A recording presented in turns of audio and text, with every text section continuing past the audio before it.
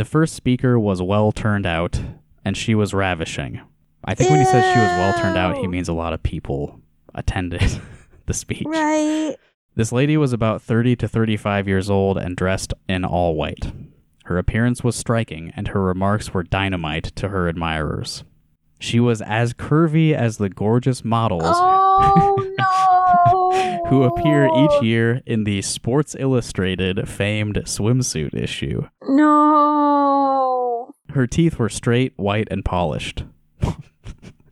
Her hair light blonde. Her hair may not have been any more natural than her bosoms. Oh my God. Of course he says bosoms. Yeah. No. But it made no difference to me or anyone else. Her uncle was an influential member of the Council of Conservative Citizens and was paid $10,000 for her appearance. Oh my God. So I took a couple of notes on that paragraph. No kidding. Natalie, you may remember that when we read Joseph Dobrian's book, he was extremely horny all the time. Right. And less so with Todd. Todd is mostly, kind of on the opposite end of that spectrum. This is like the horniest he's been in the book. Yes. Which is not so explicit.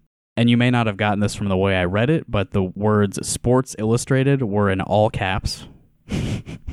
Sports Illustrated! Yes. And the last sentence, let me read part of that again. Her uncle was an influential member of the Council of Conservative Citizens and was paid $10,000 for her appearance. So the uncle was paid for the woman's appearance? That's so weird. Yeah. I don't know if that was a mistake on Todd's part, or if this, it's a weird enough event, like, that could be the case.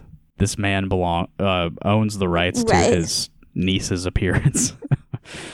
Weird. $10,000 too. Right. I hate when men say bosoms. I really hate it. And I hate when men express, like, being upset about, like, a part of someone's appearance being quote unquote fake. Like, well, in this case, he said it didn't matter to him.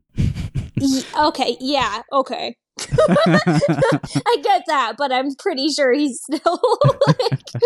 Is there a word that you prefer for that part of a woman's body? My